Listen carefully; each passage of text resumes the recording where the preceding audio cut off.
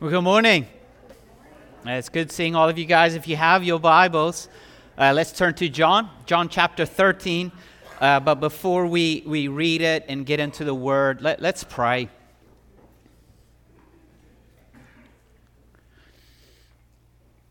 Our hearts are heavy.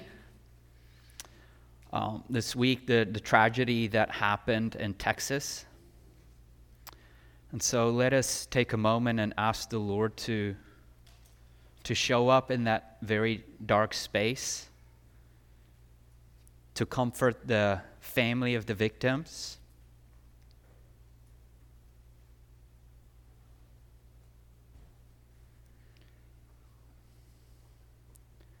Ask the Lord to somehow in this very dark season to make himself known.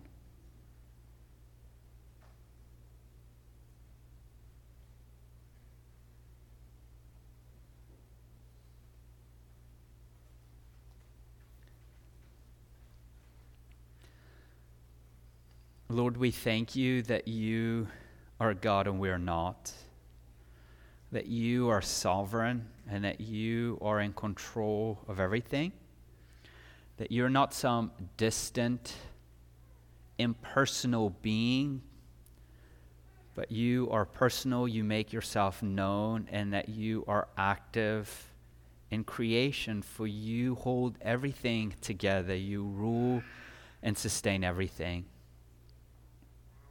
And Lord, in the midst of just darkness, help us to fix our eyes on you. Help us to faithfully point people to you, knowing that you are coming back to make all things new, where you will destroy Satan, sin, and death once and for all. And all the brokenness and all the wrong in the world will be made right. And this is what our hope is in. For you have defeated death, you have defeated sin, and you've defeated Satan. And so in this time, help us to trust you, help us to look to you, help us to rest in you. And Lord, as we open up your word, can you speak to us? Can you help us to be captivated by you? As we look at this act of humility as you wash the disciples' feet, can we just see the glory in that? Can we just see this beautiful picture of the gospel? And may it stir in our hearts to respond in faith as we follow this example that you've given us. Not to obtain something, but because we've already received what you've given to us. So come, Lord, and speak. Holy Spirit, open up our eyes, our ears, our hearts, our minds. Convict us. We ask all of this in Jesus' name. Amen. So we're going to be in John chapter 13, verse 1 to 17, as we're continuing our series through the Gospel of John. Now again, what John is trying to show us is that Jesus is the Son of God. He is the Messiah. And the way he does it is by showing us, first of all, how Jesus revealed his glory, and then also how Jesus is going to receive glory from the Father. And his ultimate purpose in writing this book is not just to prove a point, but rather to invite you in to come and to believe in the name of Jesus so that you may have life in his name. Now, we're at this part of the Gospel of John where the hour of Jesus has come. And last week we saw how Jesus' soul was troubled. And yet in his anguish, he was unwavering in his commitment to the Father's will and to the Father's glory. And so in his prayer, the Lord speaks in a loud voice and says, I have glorified it throughout the ministry of Jesus. And again, he's confirming that he is going to glorify it at the climactic hour of the cross. And really what we see is a picture of the glorification of the Son. And Jesus says that when the Son is glorified, now is the time for judgment of this world. Now is the time for the ruler of this world to be driven out, to be dethroned, to be defeated. And as Jesus will be lifted up on a cross, but also exalted, he will draw all men without distinction to himself. And yet we see the crowd, despite all of the signs, all the miracles, all the teaching with authority that Jesus taught, we saw how the crowd continued in their unbelief. And even those who did believe, in a sense, feared more of what man thought about them and wanted the praise of man than what God thought about him and wanting the praise of God. And Jesus stands up with one more declaration, inviting people to call upon his name. And then he hid himself from the crowd until again he will be revealed in the cross. Now, we're getting in the section of John in the next 5 chapters. So from John 13 all the way to John 17, Jesus continues in his ministry. But not to the crowd, not to Jerusalem, but now to the ministry of his disciples. Because what Jesus is doing in a sense is he knows that his death is near. He knows the confusion it's going to create for his disciples. He knows the pain of his departure that it's going to cause. And now is the time for him to prepare his disciples for what is coming. And in a sense, what do these disciples need in order to be prepared when Jesus dies and when Jesus leaves them? The same thing that every disciple needs throughout every generation. Not some inspirational speech, not some pep talk, but rather they need an understanding of the gospel. And in a sense, they need to experience the gospel. And so in the next 5 chapters, this is what we're going to see happening. Jesus is spending time with his disciples before his departure. And throughout it, he's constantly trying to give them an understanding of a gospel, a picture of the gospel, so that they may experience it. And this is even what we see when Jesus washes his disciples' feet in this act of humility. So as we looked at this act of humility, let's see through the lenses of the gospel, let's see the picture that he shows us of the gospel as the disciples are experiencing the gospel. John 13, verse 1. It says, "Before the Passover festival, Jesus knew that his hour had come to depart from this world to the Father.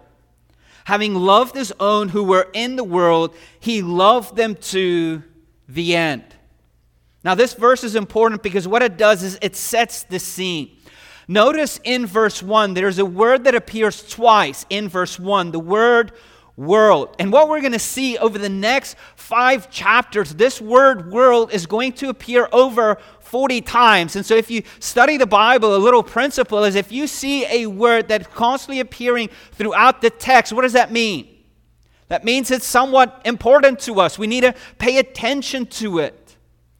And what this is happening, what Jesus is saying, or what John is saying in this word world, is that the word world is going to draw a sharp contrast between Jesus' disciples, those who belong to him, and the rest of lost humanity, those who belong to the world.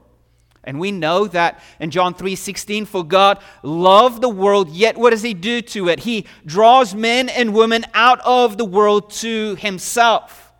And when he draws them out of the world to himself, in a sense, he makes them new and he gives them a new identity. And then he sets them up, in a sense, against the world. And where the world loves its own, the world loves darkness and hates the light. And it hates Jesus. And eventually Jesus is going to teach his disciples that the world is going to do what towards you? They're going to hate you. Why? Because they have hated me. And as the world loves its own, Jesus loves his own. And what we see is that the object of this love in our passage, the love that Jesus has, is not towards this world, but rather towards his own. Towards those he has drawn out of this world that belongs to him, the people of God. And so John tells us that Jesus says this, having loved his own who were in the world, he loved them to the end. So in other words, Jesus loved his disciples to the end. Like, what does it mean that he loved them to the end? I think there's 2 options for us, or maybe 3 options. The first option, loving to the end, can refer to the length of his love, that he loved them to the point of his departure when he breathed his last breath and he died. Or it can also refer to the depths of his love, where he loved them with everything he had. And I think option number 3 is it can possibly be both. The length and the depth, which I think is probably more accurate. Either way, whether it's length or depth, Jesus is going to display his unfailing love for his own in this moving scene where he humbles himself in the form of the lowliest of servants, and he washes their feet. In other words, performing a task, the menial task of the lowliest servant. So let's take a closer look at this act of humility in verse 2. So having loved his own who were in the world, he loved them to the end. Verse 2 says this, now, when it was time for supper, the devil had already put it into the heart of Judas, Simon Iscariot's son, to betray him. Jesus knew that the Father had given everything into his hands, that he had come from God, and that he was going back to God. So he got up from the supper, laid aside his outer clothing, took a towel, and tied it around himself. Next, he poured water into a basin and began to wash his disciples' feet and to dry them with a towel tied around him. So if you're taking notes, the very first act of humility and what it shows, if you're taking notes, is this is a display of love. In other words, Jesus' act of humility, first of all, is a display of love. And the first thing that John wants to do is he wants to remind us, the readers, so that we can understand the loving character of Jesus by reminding us of 2 things. The first thing he wants to remind us by showing us the loving character of Jesus is that whose feet did Jesus wash? He washed all of his disciples' feet, including who? Judas. The one who has already made up his mind, plotting to betray Jesus. Jesus goes ahead and washes his feet. Judas has already made up his mind that he is going to betray Jesus, and he's just simply waiting for the right opportunity. And so John wants to remind us, look at this loving character of Jesus. He washes his disciples' feet, including the one that's going to betray him. But then the second thing John reminds us of as who Jesus is. Who is Jesus? Jesus knew that his time had come. He knew that he is going to leave this world and he's going to return back to the Father, and that the Father had put all things under his authority and under his power. And really what we see is a vivid picture between the contrast between Judas and Jesus. Here is Judas, who is self-serving, waiting for an opportunity to betray a friend for 30 pieces of silver. And what does Jesus do? Self-giving, humbling himself, and washing the feet of his disciples. Now, you would think that if one person has so much power and authority and status that's at Jesus' disposal, you might expect him to defeat the devil with an immediate, overpowering confrontation and then just annihilate Judas with some divine blast of wrath and just call it over. But that's not what Jesus does. Instead, he humbles himself. He takes off his outer garment, takes a towel, wraps it around his waist, gets on his knees, and he washes their feet. Why? Because he loved them. And he loved them to the end. Now, we're not given a ton of description of the scene, and what I don't want to do is kind of speculate and add more details, because I don't think that's important, because if John didn't give us a ton of details, that meant there was a purpose. But I want you a little bit to picture what's going on here. The disciples are reclining on thin mats at a low seating table, each leaning on his arm with their feet pointing out. More than likely leaning on the left arm, feet pointing out.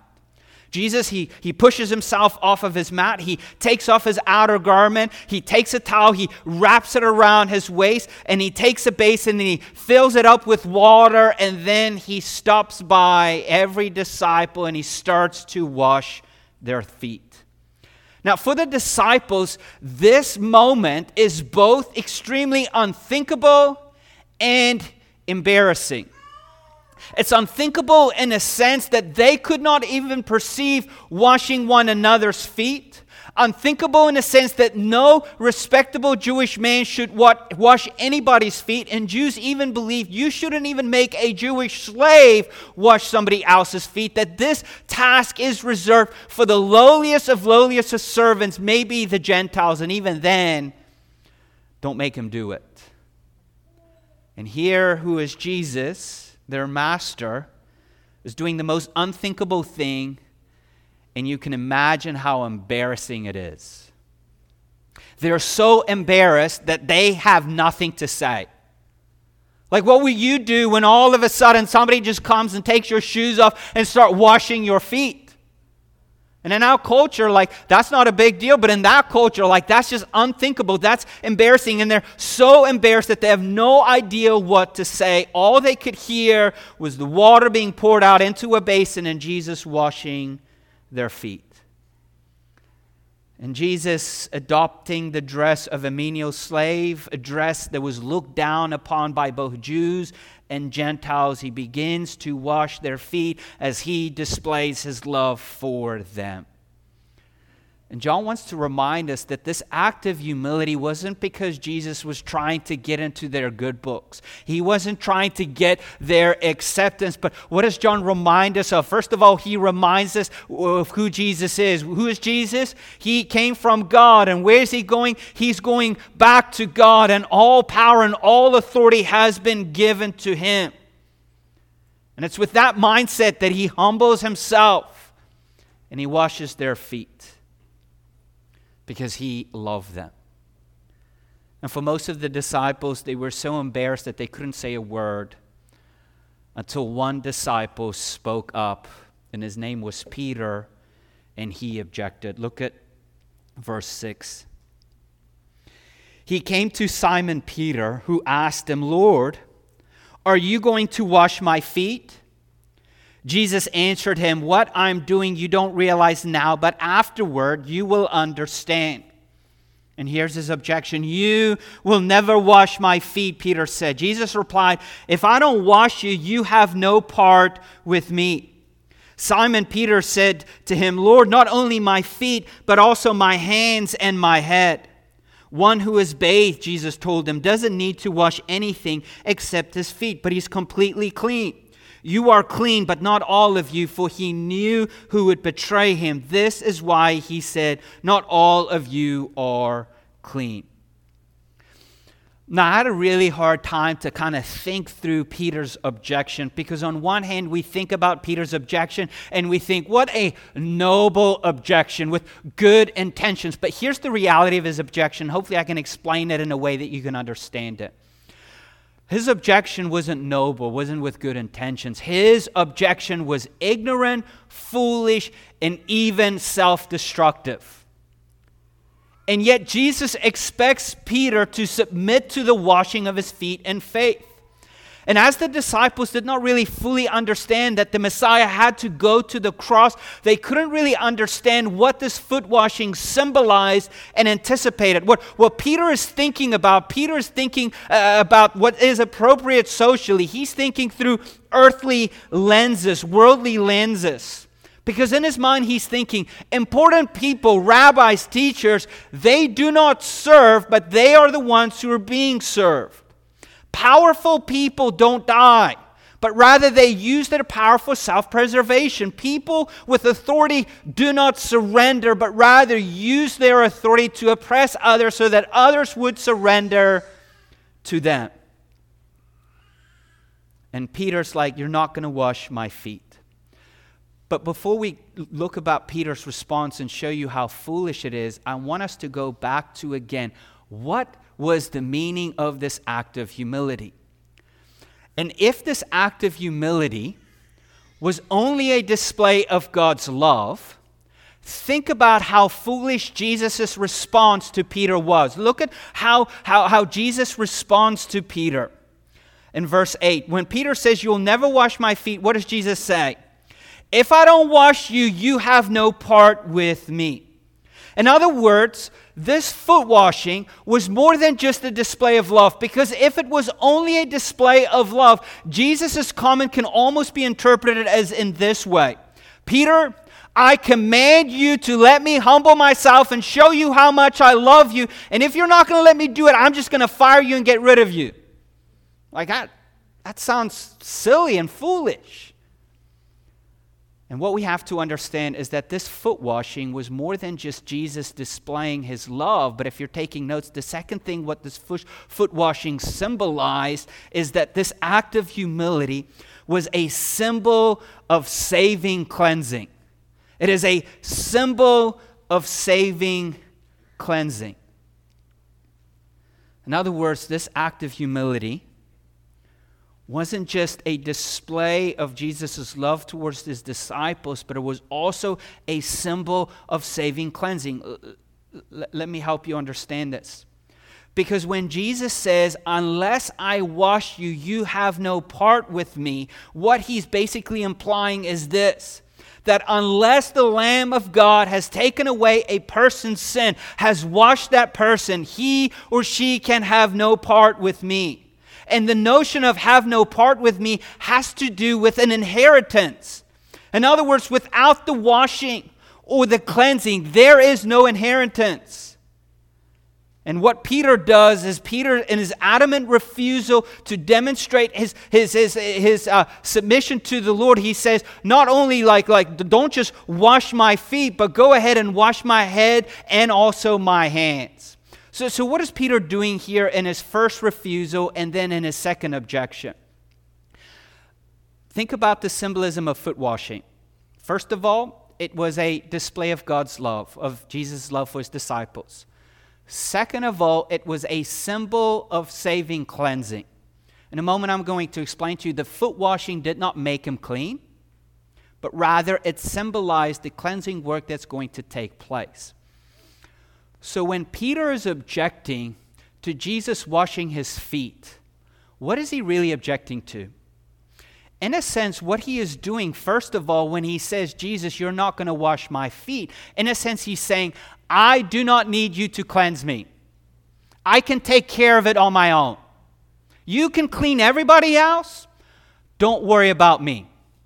So in a sense, what is he refusing? He is refusing God's grace in his life. And so in a sense, that is a response to many people towards the gospel. Jesus, it's great that you've done it for everybody else, but you really don't need to do it for me. I can go ahead and wash my own feet. I can go ahead and do my own cleansing. What is that? That's pride. That's arrogance. And what Jesus is saying, look, unless I'm washing you, you can have no part with me. In other words, you won't inherit a thing because you cannot wash yourself. You cannot make yourself clean. Only I can make you clean. And what this foot washing, even though you don't understand it, you're going to understand it in the future. What it ultimately is pointing to is my blood that will atone for all of your sins and that will wash you as white as snow and make you clean. And this is what I mean by how Peter's response to Jesus wasn't with good intentions, but was foolish and ignorant and self-destructive, because what he is saying is, I don't need your grace. I don't need your cleansing. I can do it on my own. And then he goes from that extreme to the opposite extreme. And when Jesus says, if I don't wash you, you will have no share in me, what does he say then? On the opposite end, he's like, well, don't just wash my feet, wash my hands and my head, wash every part of me. What does he mean by that? In other words, what he is saying is, well, then I don't think this washing is sufficient for me. In other words, I need you to do more than just this foot. I need you to wash everything. This blood might not cover me. I need more than your blood to cover all of me. And both, in a sense, is unbelief. The first unbelief is, I don't need it, I can do it. The second unbelief is, I don't think it is sufficient for me. Both is a rejection. Both is unbelief. Both is foolish, ignorant, and self-destructive. And Jesus continues a little bit basically in his analogy and says, look, If you've taken a bath, you're basically clean, but from time to time, your feet need to be washed from the dusty roads. But then after Jesus washed their feet, what does he say? He declares them to be what? He declares them to be clean. Except who? Except Judas. Now, this is the foot washing. Doesn't make you clean. Why? Because whose feet was washed? Judas's feet was washed. And yet, did Jesus declare him clean? No. He remained unclean. So in other words, the foot washing symbolized the saving cleansing. The actual foot washing did not make you clean. Because then Judas would have been clean. But what it symbolized and what it anticipated is the cleansing that Jesus would accomplish on the cross. His blood will be shed for you once and for all. And it is something that you receive. And when you receive it, Jesus declares you to be clean. It is something you receive by faith. And so the foot washing pointed to the notion of cleaning, for it is at the cross where the ultimate cleansing of his blood will take place. And this is what the foot washing pointed to.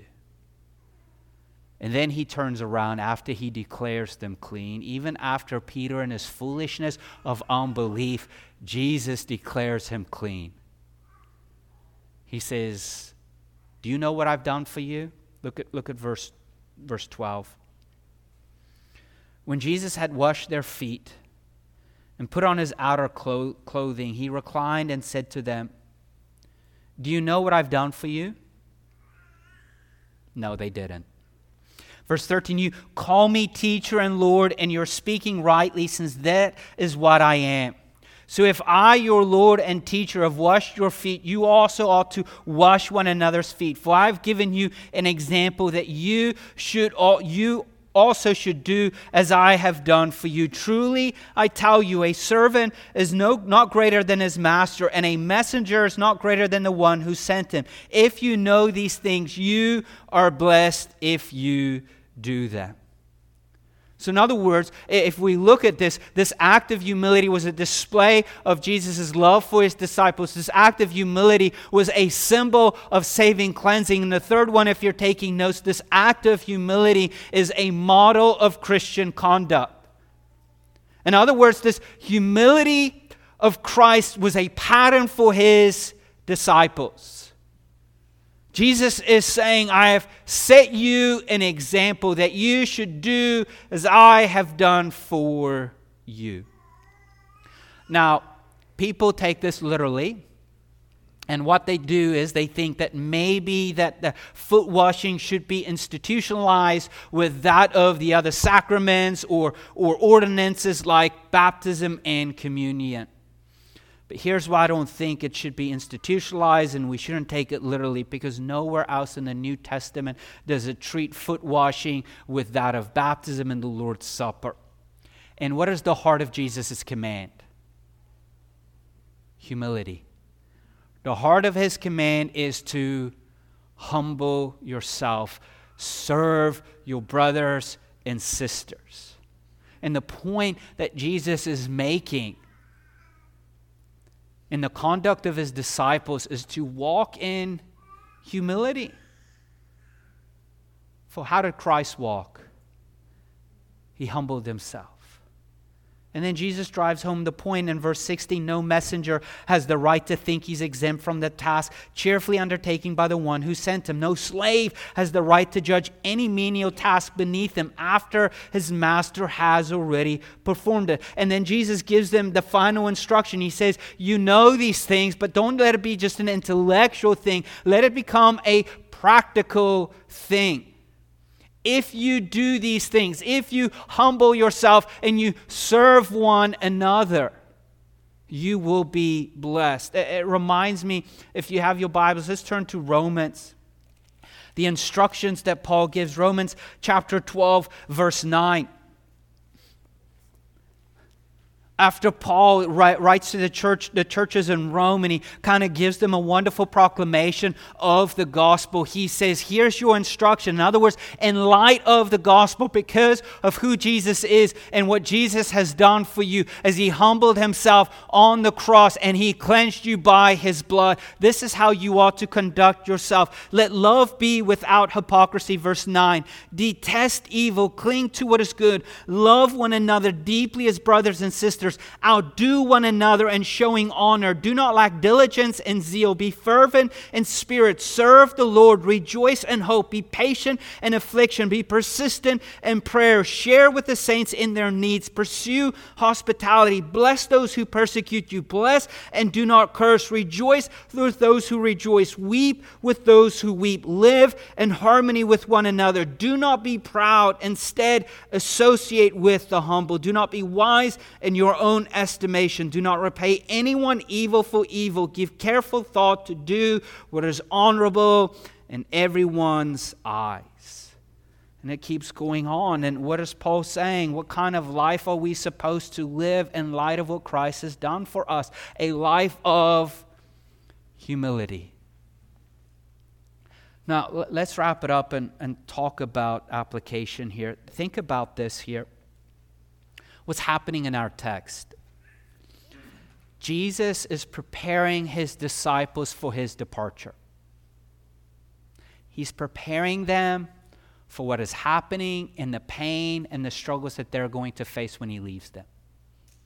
And what do they need? What do the disciples need? They need the gospel. They need to understand it. In a sense, they need to experience it. And how does Jesus demonstrate the gospel in visible form? He, who came from God, who's going to return to God, who has all authority, who has all power, he humbles himself to the point of death on a cross. He dies for them because of his love for the Father, and he loves in his love for them. And his blood cleanses them. And he declares them clean because of the work that he has accomplished on the cross. And then he invites them in to say, cling to it, believe in it, that you need it, and that it's sufficient for you. And then because of that, you model it by walking in humility. You see, the call of Jesus, the call that we've seen throughout the Gospel of John, is a call to believe and a call to follow. A call to believe in what Jesus has done is needed and sufficient. And what John kind of showed us through the picture of both Judas and Peter is how not to respond. Because what did Peter do? I don't need it. Well, maybe I need it, but I need it to be more than just that. And what Jesus is saying is, no, you need it, and what I've done for you is sufficient. Do you cling to it? Can you believe it? Can you trust in it? And then in light of that faith, it works itself out in following Jesus after you've believed in Jesus, and humbling yourself and serving others, knowing the example that he showed you because of the cleansing work that he's done on your behalf. And so the call to Jesus is a call to believe, a call to follow, a call to come to him for cleansing, a call to come to him and believe that the cleansing of what he's done is sufficient, a call to follow him in the way that he walked, a call to humility and radical service, not to earn the love of God, but as a response to the love of God that was demonstrated already to you on the cross of Christ. And what the text does, really the text confronts us, because if we have to be honest, even in our time of confession and assurance, what did the text remind us of in our confession? What kind of people are we if we have to be honest? We're prideful people. We're self-centered people. We always think that I'm the exception to the rule, that I can do more than that. I can do better than that. Like for anyone, would anybody identify themselves as Judas? Let's just be honest. Judas and Peter, we're all like thinking, well, technically I won't do it, but the reality of it is, we are that. And that's what the gospel confronts us of, because we're people that are prideful and selfish. We push against any service that we think is below us. And what does Jesus do? He shows us a better way, the way of the Father. He shows us and teaches us that service and humility is both holy and sacred, and it is the only response to the gospel. And then he says, go and do it. And in a sense also he shows us that the kingdom of God is kind of like upside down. It confronts all of our values. It's a kingdom of humility, a kingdom of service, a kingdom of radical transformation through humbling ourselves. And our call to worship, I'm done. I just want to read this text. Paul writes to the church in Philippi, and we did it in our call to worship, Philippians 2, verse 5.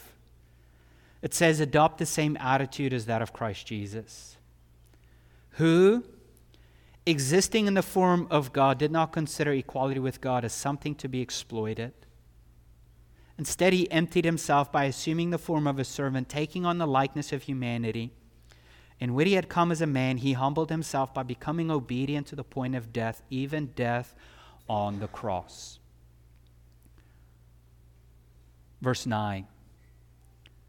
As Christ humbled himself, for this reason, God highly exalted him and gave him the name that is above every name, so that at the name of Jesus, every knee will bow in heaven and on earth and under the earth, and every tongue will confess that Jesus Christ is Lord, to the glory of God the Father.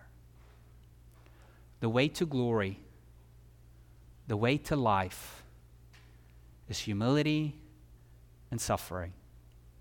And what Jesus is inviting his disciples to do, walk in that way. How do we know it's going to work out? Jesus, the first fruits. He humbled himself. He walked in suffering on his way to glory. And now he's exalted above every name. And at the end of the day, regardless if men and women are going to confess him, they will confess him. That he is Lord. Let me pray for us, and then we sit at the table. Our Heavenly Father, I thank you for the great love that you have for us, that you sent your Son, who took on flesh, who walked on this earth, who was so obedient to your will, who humbled himself even to the humiliating, excruciating pain of the cross. And yet through the cross, through the apparent defeat and the death of Jesus, he obtained victory, accomplished our salvation. By his blood, he cleansed us. Lord, help us to see the sufficient work of Christ. Help us to see our need for cleansing. Help us to see how Christ is exalted above every name. There's no one higher than Jesus. And this is why at the end, every knee will bow and every tongue will confess that Jesus is Lord. So help us to respond in faith as we recognize our need for cleansing. Help us to respond in faith so that we don't turn to ourselves for cleansing, that we believe that the sufficiency of the cleansing that you have done for us, Lord Jesus, is enough, that your cleansing work on the cross have covered all of our sins, past, present, and future. In a response to the cleansing work, help us to walk in humility as we humble ourselves before you and receive this gift of salvation by faith. But humble ourselves before others as we serve others, as we lay down our lives, for our life belongs to you. As we continue to pray, I don't know you and I don't know what you're going through, but I do know that Jesus does know you and he knows everything that you're going through. And the Lord just hit me with Peter's response. And I do think for many of you, you might be like Peter. In a sense, you're thinking, I don't really need this. I can do it myself. And Jesus just in a loving way reminds Peter, and he's reminding you, no, you can't. You need my cleansing. Because without my cleansing, you can have no part in me. There is no inheritance. There's no life. There's only death. And I'm begging you, I'm pleading with you, humble yourself before the Lord. Admit you need cleansing and ask him to clean you. And then for some of you, you know you need cleansing, but you're thinking, man, I am just way too dirty for just a little foot washing. I need a whole lot more. And Jesus, in the most loving way, is saying, no, you don't. For my blood is sufficient. Where sin increased, grace increased all the more. My blood has covered all of your sins, past, present, and even future. Look to me, trust in me, believe in me that what I've done for you is sufficient. And then for some of you, as you're looking to Christ, maybe you have a hard time to humble yourself. Maybe there's some pride that you're wrestling with. And what a beautiful picture that Christ shows us. Then he tells us, go do likewise. For if you humble yourself, there's life, there's blessing. What the word blessing means, there's happiness, there's joy. Why? Because somehow in the kingdom of God, in order to obtain life, you don't have to take it for yourself, you give it up. In order to have joy, you don't have to chase after it, it's just surrender. Die to self. And so for some of you, Jesus is inviting you, remind yourself, humble yourself, die to self as you look to me, as you trust in me. And what a beautiful picture he even gives us as we get to the table. As the foot washing pointed to the atoning work that Christ will accomplish on the cross, the sacrament of the Lord's Supper does it in such a beautiful picture.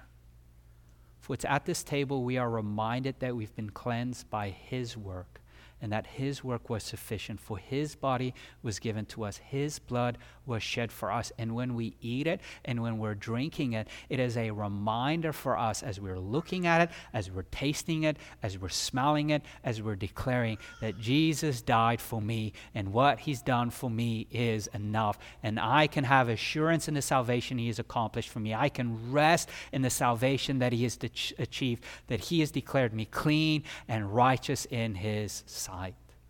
And so in my fight against sin and my struggles in this world, I can humble myself and rest in him, trusting him that I am clean, not because of my performance, my behavior, but he has declared me clean because of what he's done for me on the cross.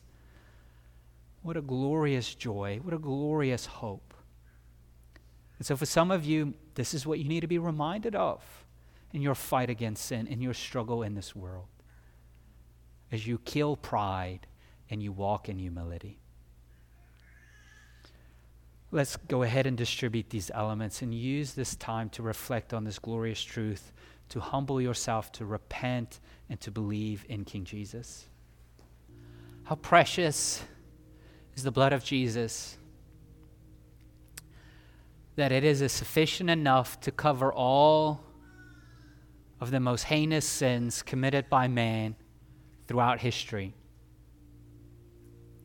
It is sufficient enough to take us who were filthy rags and wash us as white as snow. To take all of our sins, past, present, and future, and to atone for it once and for all. For when Jesus died, what did he say? It is finished. And so in your fight against sin, in your wrestling, at times when you're losing sight, keep your eyes on Jesus. Be reminded that his body was given to you. Eat it, feast on it as you cling to him. Take it and eat it. Be reminded of his blood that was shed for you, the new covenant that you have. Drink it as you feast on it, as you trust him in it.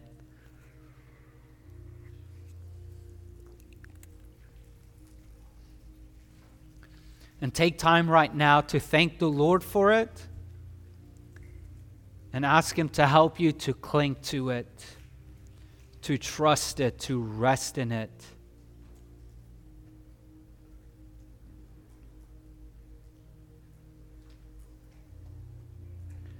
Lord Jesus, we thank you. Lord, even though we will never comprehend the price that you have paid, we may never comprehend the preciousness of your blood, the sufficiency of your atonement. Lord, but can you help us somehow be in awe of it? Can you stir our hearts and our affections? Can you help us to be captivated? And in our fight and in our struggle of sin and unbelief, can you help us to fix our eyes on you?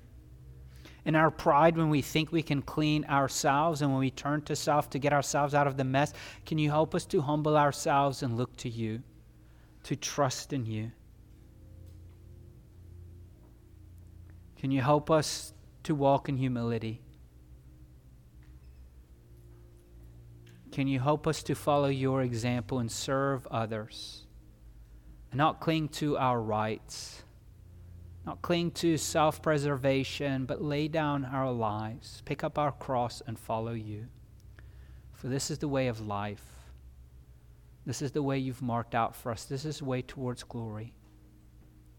And you're coming back to glorify us, to raise us up in glory, as we will inherit the kingdom of God. Help us in this journey. Help us in this race. Help us in this fight. We ask all of this in Jesus' name. And all God's people said, amen. Can we stand and can we worship our King?